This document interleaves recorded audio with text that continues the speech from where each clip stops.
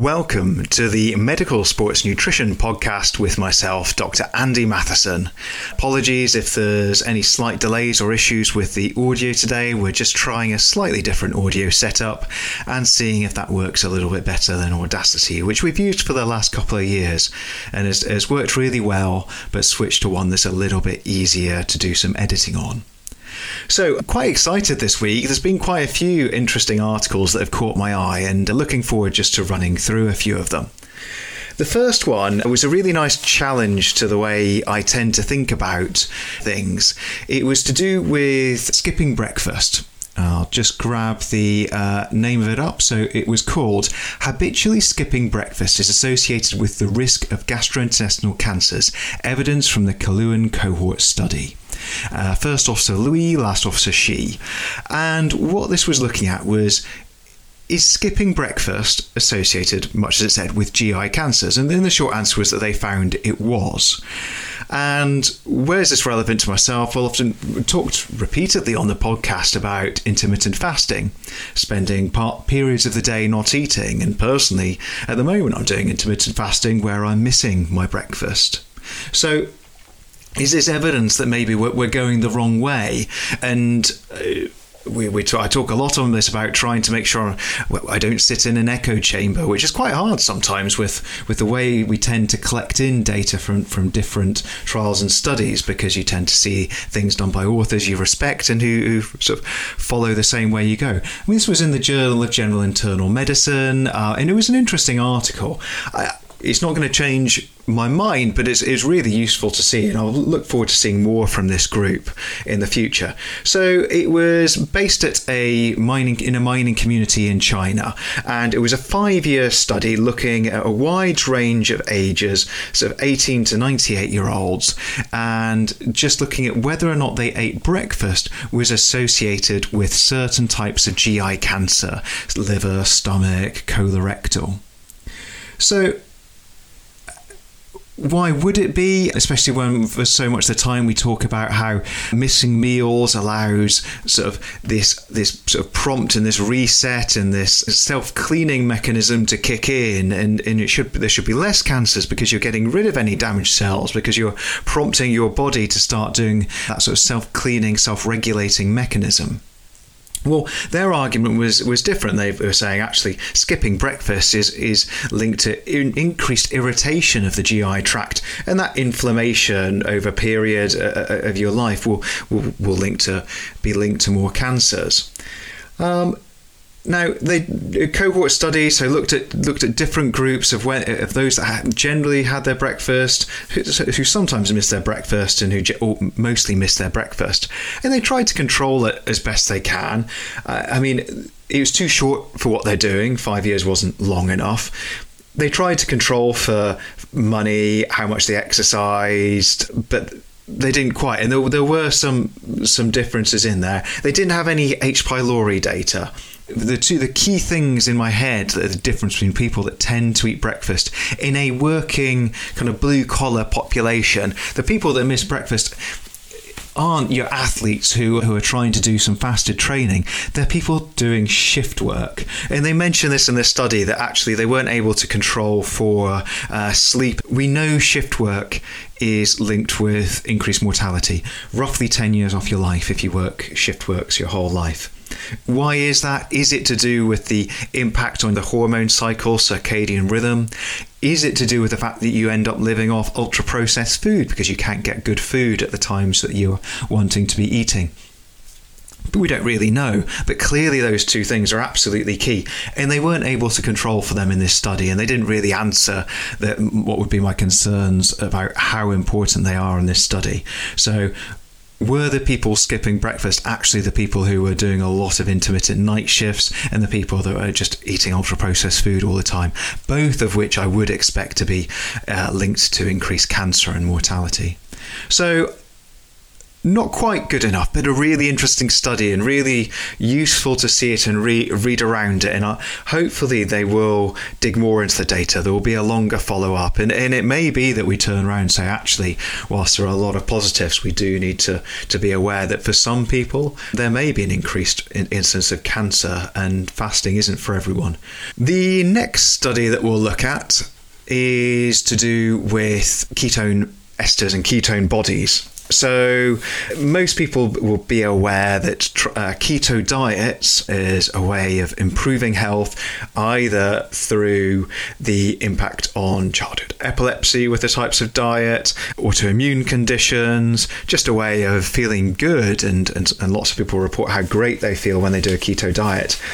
That's not always particularly easy to do, and there's been interest about what about people that aren't really able to follow those strict diets? How can we get those same beneficial effects? For example, people who have a number of different health conditions, people who may have sort of problems with low body mass, Parkinson's, heart failure, and all sorts of things. And what's come up as a possible answer is, how about ketone bodies? So rather than make them produce them themselves through a certain form of diet, can't we just give them a drink and then they get the ketone levels? So this definitely caught my eye, this one. It was oral 3-hydroxybutyrate ingestion actually lowers circulating testosterone concentrations in healthy young males. First authors are Svart, last author Gravolt, and published in the Scandinavian Journal of Medicine and Science in Sports. They had 6 cyclists and they got them to perform some exercise. Some they were the control, some were given saline water, some were given ketone esters, and they just looked at the hormone changes. And they noticed that the testosterone dropped during ketone, but they only measured over the first 270 minutes. This doesn't look at what the prolonged effect and the changes in the hormone profile are as you come off the acute training episode. And just reading it off the cuff, it feels as though this is going to be one of those ones where any time where you measure a hormone at a kind of single point, you often get data that doesn't seem to make sense, and it's because actually you've got to measure them in conjunction over a period of time because of the way all the feedback loops work. I'll be interested to see what they find out in their longer studies. The next article I've been quite hopeful for. I sometimes quite enjoy this. It was in the Aspetar Sports Medicine Journal, and they get some really great guys to do writing in there for obvious reasons. It's a fairly wealthy journal, and I was hoping this would be a really interesting one on golf. I remember a few years ago reading a Tim Noakes article that talked a little bit about golf, and it was a real challenge on actually high carbs are required for everyone, and starting to push onto the what about sports that don't need these very high sudden bursts in energy, and actually there's might be something quite useful about being able to maintain your concentration when you don't constantly have food going in over longer periods of time. And certainly for the military, where I was working at the time, there was a lot of interest in that, this idea that, so we don't need to constantly be filling people with sugary drinks and sugary food, which is what makes up most military ration packs. Actually, there might be a way we can use the body and use more fats and fuels, and they can last longer. They're more tolerant of periods of not having access to food. Key in the military, where logistics really decides how successful anything you do is. So that was interesting. I thought they might touch on it in this. They didn't. It was a lovely summary of nutrition, hydration and golf written by Amy Donnell and Graham Close, but didn't really add anything to what we know so far.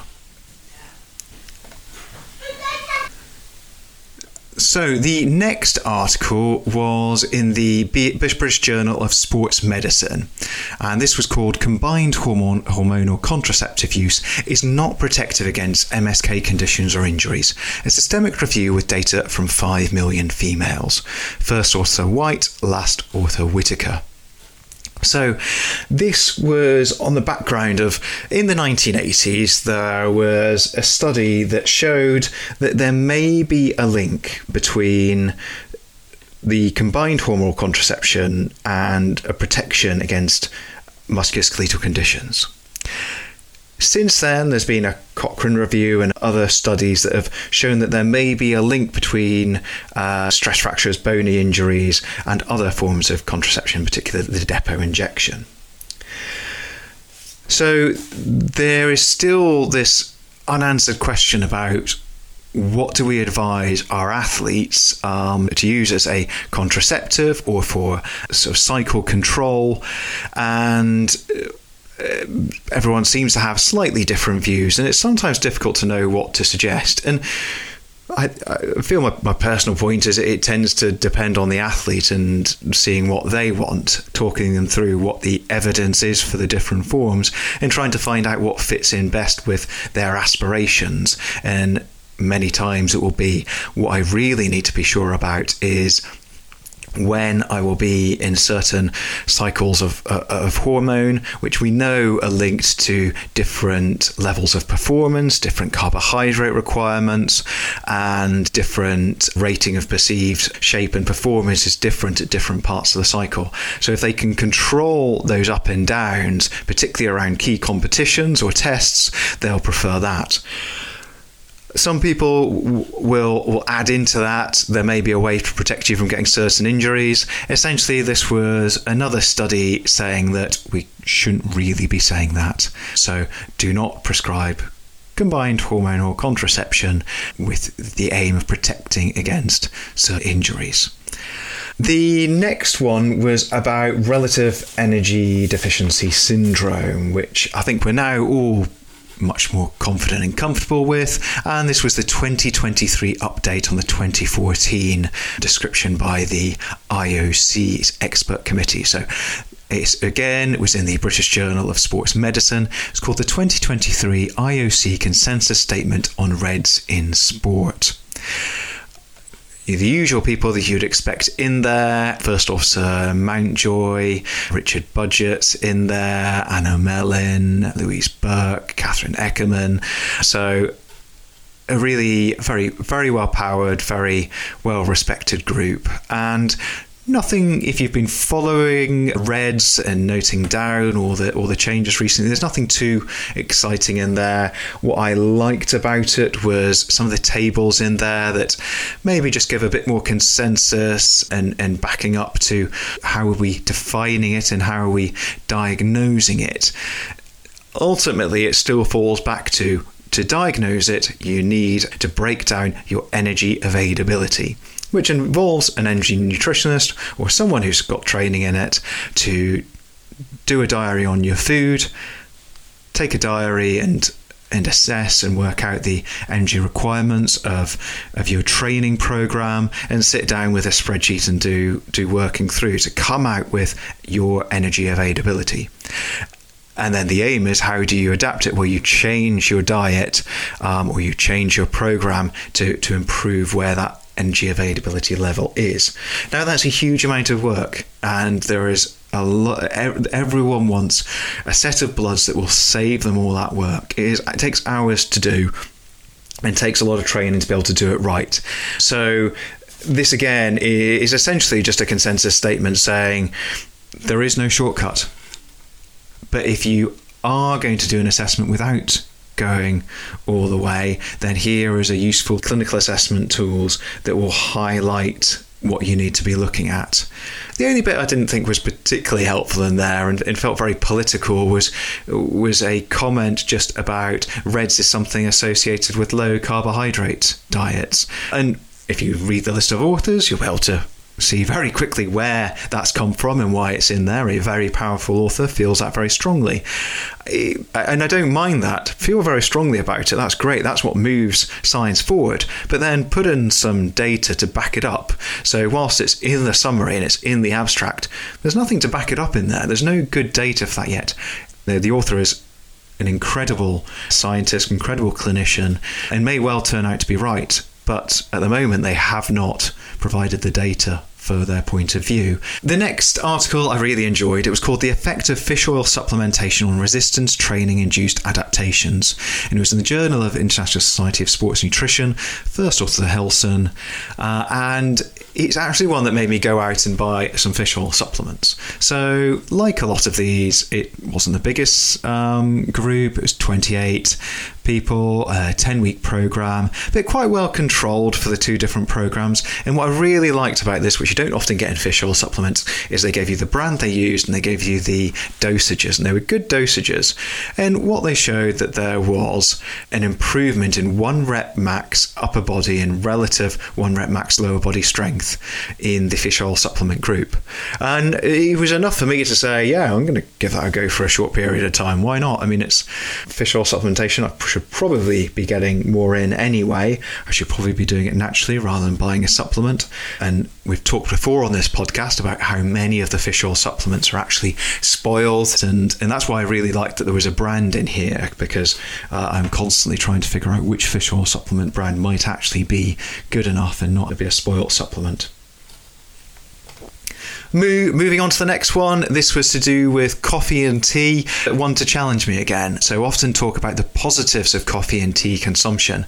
This was about one of the negatives. So this was called Genetically Predicted Coffee and Tea Consumption and Risk of Intracranial Aneurysm. First author Zhang, last author Louis. It was in the European Journal of Clinical Nutrition. So this is on the background of some past studies that showed that very high coffee and tea consumption can be linked with intracranial aneurysm. Now, obviously, we have also looked at lots of things that show that caffeine consumption is linked with improved mortality. So the name of the initial study was the Jihe cohort study, and that was over 5 cups a day. So what these guys said is, well, let's try to figure out a bit more about that. So what they said is, we know from the newer genetics of coffee drinking that certain genetic types drink more coffee. Now, we don't want to go out and ask everyone what tea and coffee they drink. So actually, we're just going to look at this huge lump of genetic data we have, these genome-wide studies we have access to on 400,000 subjects. And we'll say anyone that has that gene is linked with increased coffee consumption. Let's assume they drink more coffee, and let's see if that genetic predisposition to drinking more coffee is linked with intracranial aneurysms. And it was. I think for me, what they haven't shown that coffee consumption is linked with it. What they've shown is that the genes that are associated with coffee consumption may also be the genes that are linked to hemorrhage. So a very interesting question about what's on that genetic cassette, what sort of grouping of genes are there. Not going to make me stop my coffee or change it. If I have a patient who has had a previous hemorrhage, will I be as confident after reading that about telling them to drink plenty of coffee? Probably not. Right, well, that's it from me this week. Hope you have a super weekend, and I will chat to you soon.